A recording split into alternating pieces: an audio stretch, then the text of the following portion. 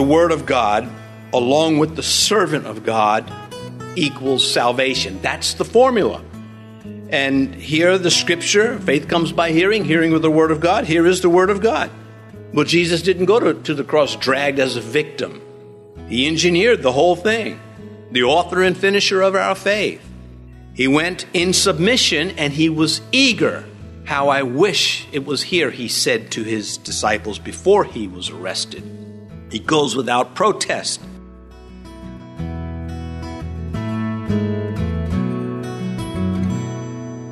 This is Cross-Reference Radio with our pastor and teacher, Rick Gaston. Rick is the pastor of Calvary Chapel, Mechanicsville. Pastor Rick is currently teaching through the book of Acts. Please stay with us after today's message to hear more information about Cross-Reference Radio, specifically how you can get a free copy of this teaching. And now here's Pastor Rick as he continues teaching through Acts chapter 8 and his message called Placed to Preach. Philip was in this great movement there in Samaria, and he's redirected elsewhere. What a flexible spirit that is. And so the desert where life is both scarce and struggling, he is to go to this Gentile caravan and be ready for instructions. Human reason would have balked. It would have said, wait, look what's happening in Samaria. People are getting saved here, the Samaritans. He wants me to go to the desert. So he leaves the 99 for the one. That principle is employed here. Not always, but it is here. God will send us to places where we would otherwise not go, but he can only do that if he finds a willing heart. Verse 27, so he arose and went. There's that willing heart. And behold, a man of Ethiopia, a eunuch, of great authority under Candace, queen of Ethiopians, who had charge over her treasury and had come to Jerusalem to worship. Well, remember earlier in this chapter in Samaria, Simon the sorcerer, or magician really, sought to have God work for him out of ignorance. Philip is here seeking to work for God. So he arose and he went. And behold, a man of Ethiopia, another Gentile that is being brought to Christ. Now, there were other Gentiles. Nicholas, we read about him in chapter 6, a proselyte of Antioch, likely from that region, well, from Antioch, it's in Syria. But here, this is an African, this Ethiopian man that is being pursued by this servant of God. At this time in history, Ethiopia's northern border touched the southern border of Egypt. Today, the Sudan is there, and you've got to go further south to get to Ethiopia. The Candace is a title like Pharaoh or Caesar. That's not her name. She's probably coming from the region of Khartoum, which is not cartoon, which that would be all, folks. But this is in the Sudan today, about 300 miles away. And a hard ride, too. This is not any little rest stops on the way and things like that. This is a large caravan, soldiers and servants, and those who are hitchhiking along. Could be 100 people in this. This chariot he's in is large enough to have seats. And not all chariots are just, two wheels. Some of them were four-wheelers. Some of them were large two-wheelers. But anyway, it's a sizable chariot. And this Ethiopian is a convert to Judaism. So he's looking for God. And that's why he was in Jerusalem, like Nicholas. Although as a eunuch of great authority, he's a big shot. It's not a little position. He's a Gentile and he's a eunuch. That's really not going to go well for him. He's going to look down upon when he gets to Jerusalem. Well, now he's returning. But eunuchs were denied full access to the Jewish temple, but they were never denied full access into the kingdom of heaven. And Isaiah makes that clear. And he seems to have accepted his position in life without bitterness. Romans chapter 8, for what the law could not do, in that it was weak through the flesh, God did by sending his own Son in the likeness of sinful flesh on account of sin. He condemned sin in the flesh. And so there we have what the law could not do. The law could not really bring this eunuch into the temple. But the grace of God brings him all the way into a relationship with Christ. One preacher said, one very good preacher said, not me.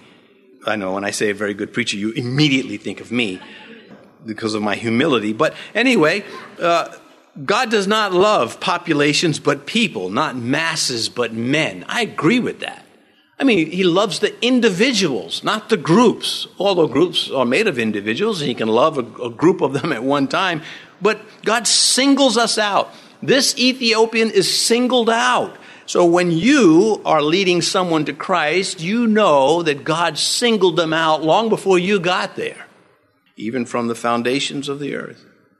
Romans 3:23, for all have sinned and fall short of the glory of God. This was a trustworthy man. His position in a pagan government did not stop God from reaching him. And God knew he was ready because the Spirit was working in him, and that's the only way people come to Christ. Verse 28, he was returning and sitting in his chariot. He was reading Isaiah the prophet. Verse 29, then the Spirit said to Philip, go near and overtake his chariot. Well, no one stumbles into salvation. Even if they think they do not. God is the author and the finisher of our faith. He not only designs it, but he follows it through to the kingdom of heaven, to when we are in heaven. Philip is told to share Jesus, and Christ is already at work in the man's heart.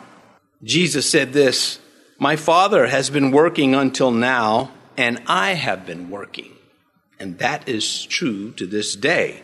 God wants all people saved, but they're not all going to get saved. And yet, this is what the Lord wants. All can get saved who want to. 1 Timothy, who desires all men to be saved and to come to the knowledge of the truth. 1 Timothy 2:4. Here in verse 29, then the Spirit said to Philip, go near and overtake. In verse 26, remember, it was the angel. Now it's the Holy Spirit. That's how this is unfolding for us. Go near and overtake his chariot. I mentioned that this is a sizable chariot, probably a four-wheeler. Specific and clear instructions. Catch up and join up with this person in the chariot. I think Philip knew when he saw the caravan who these folks were. I think he knew that these were Ethiopians headed to Ethiopia. Not a factor for him. Verse 30. So Philip ran to him and heard him reading the prophet Isaiah and said, do you understand what you are reading?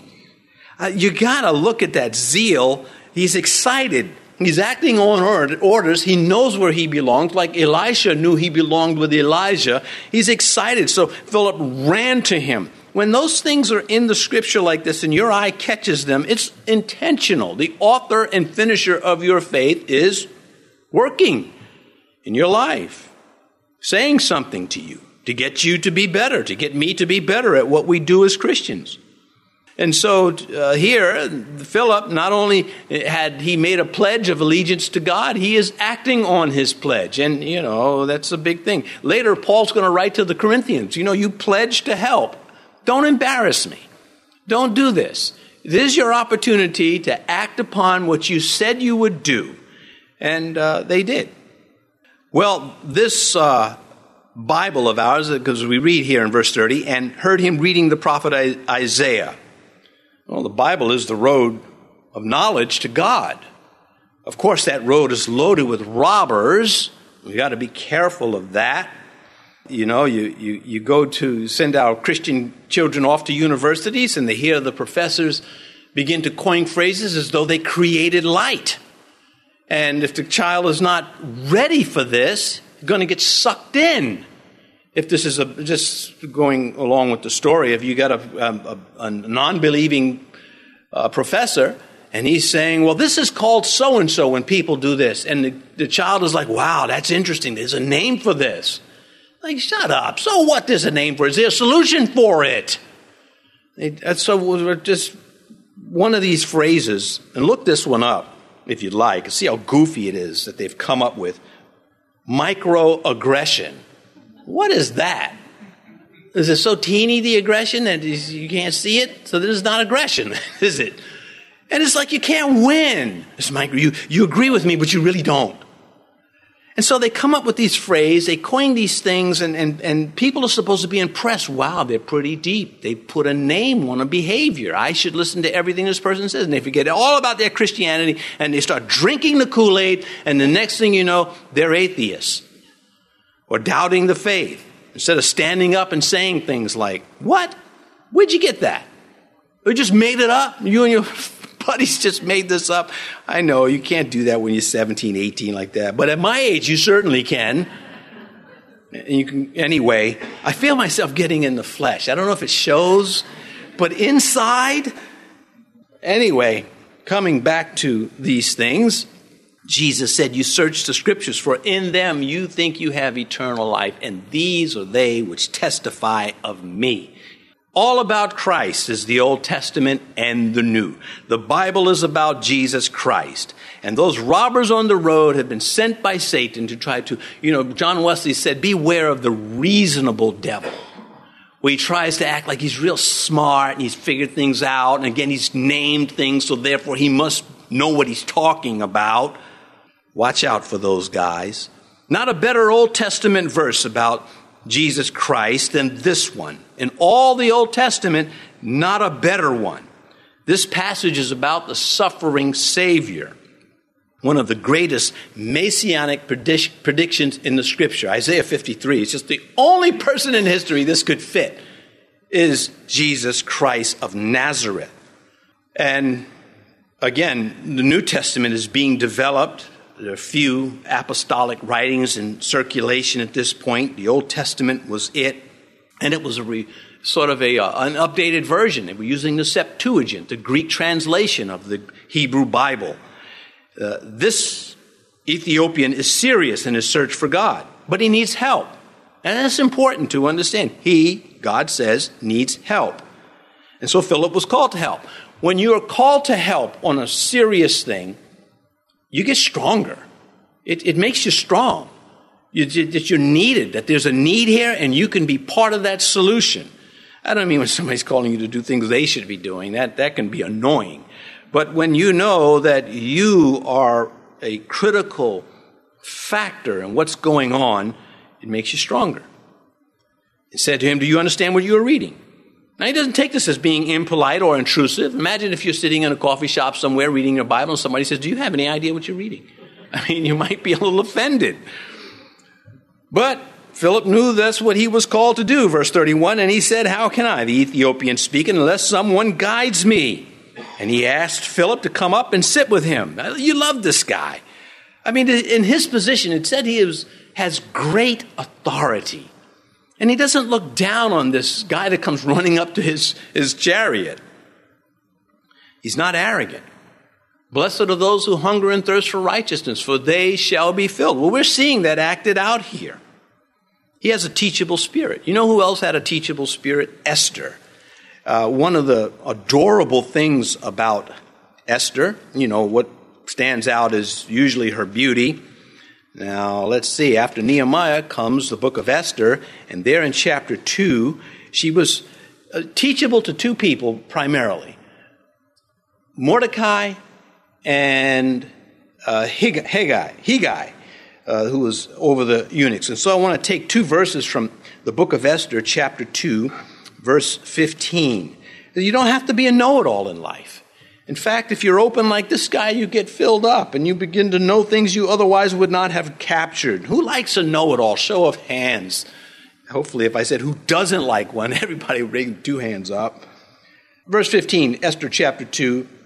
Now, when the turn came for Esther, the daughter of Abihail, the uncle of Mordecai, who had taken her as his daughter to go into the king, she requested nothing but what Hegai, the king's eunuch, the custodian of the women, advised, and Esther obtained favor in the sight of all who saw her.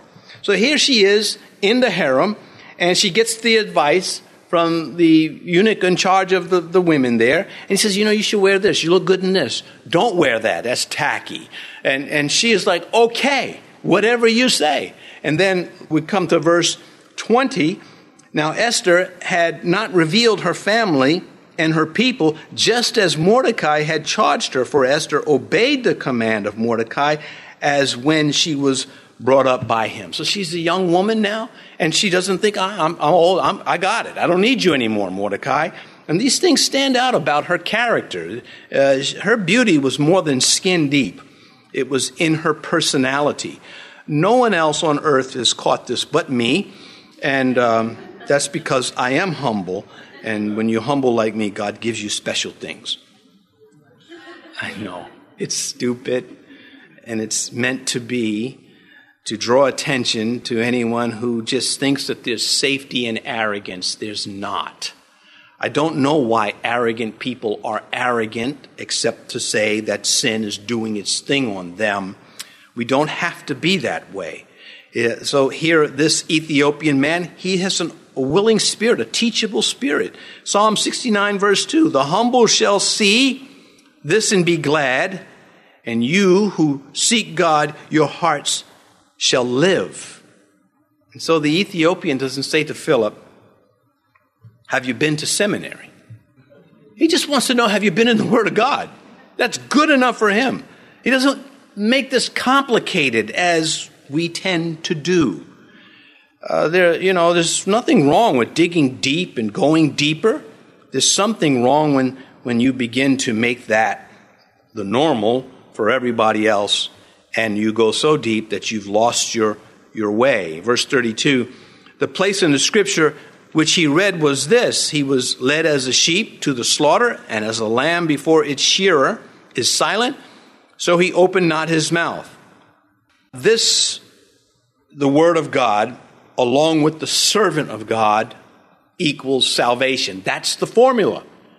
And here the scripture, faith comes by hearing, hearing with the word of God. Here is the word of God. But Jesus didn't go to the cross dragged as a victim. He engineered the whole thing. The author and finisher of our faith. He went in submission and he was eager. How I wish it was here, he said to his disciples before he was arrested. He goes without protest. What if he opened his mouth in protest? Revelation 19:21, speaking of Jesus. And the rest were killed with the sword which proceeded from the mouth of him who sat on the horse, and all the birds were filled with their flesh. That's what could have happened. This is to Antichrist and his armies. That's what this is speaking about, the forces of Antichrist. If he could have called 12 legions of angels, or he could just did it himself. Verse 33, in his humiliation, still reading from Isaiah, his justice was taken away. And who will declare his generation? For his life is taken from the earth. Well, in his humiliation, and the Son of God, if he can give us... So Christ says, I want you to do what I'm doing. I'm washing your feet. I want you to do this to each other. We have no problem washing the feet of Jesus. He said, Peter, though, I don't know if I want to wash his feet. The person in the pew next to me, don't look.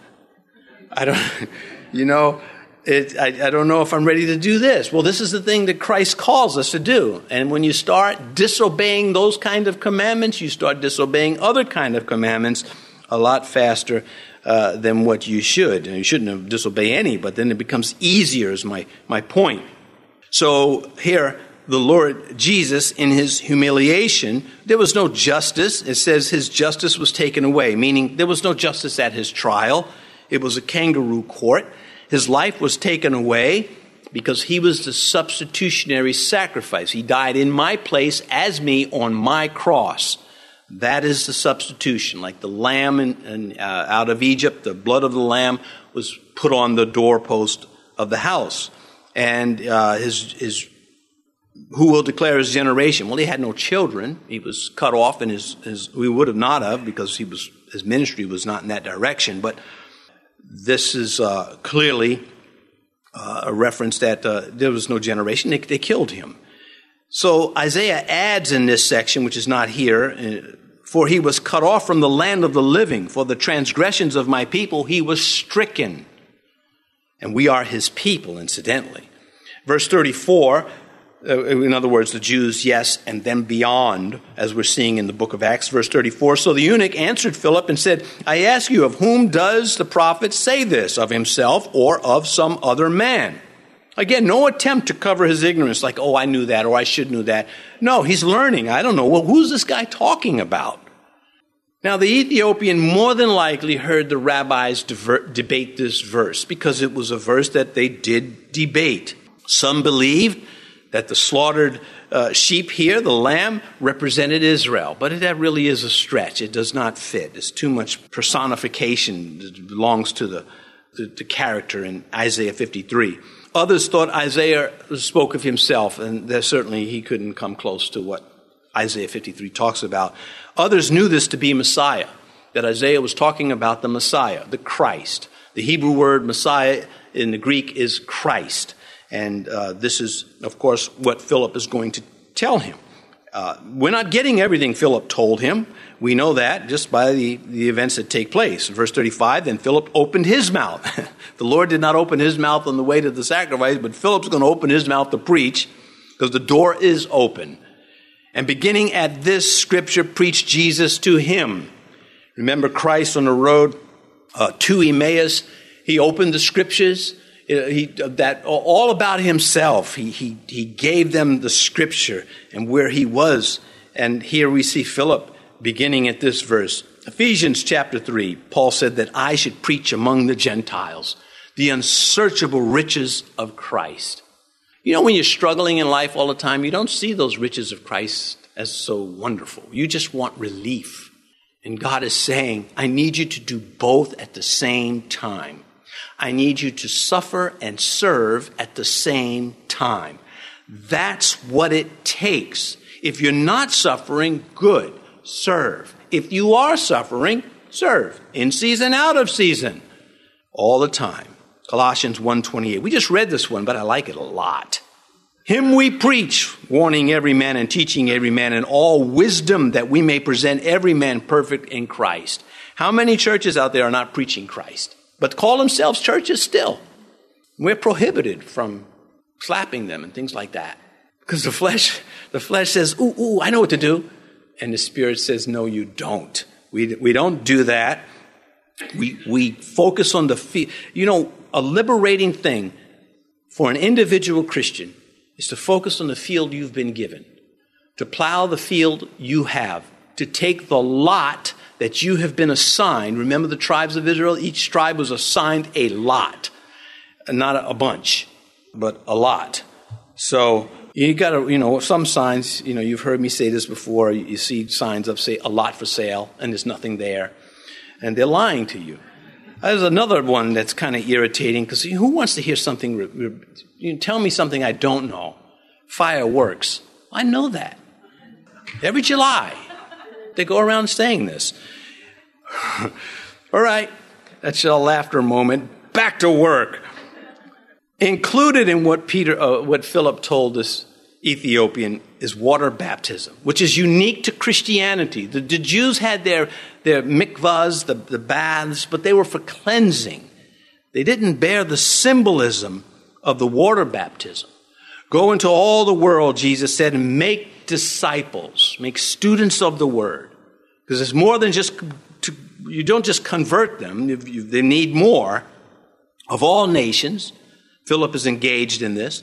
And Jesus said, baptizing them in the name of the Father, the Son, and the Holy Spirit. Well, they were commanded to do this, and therefore we are commanded to have this done to us.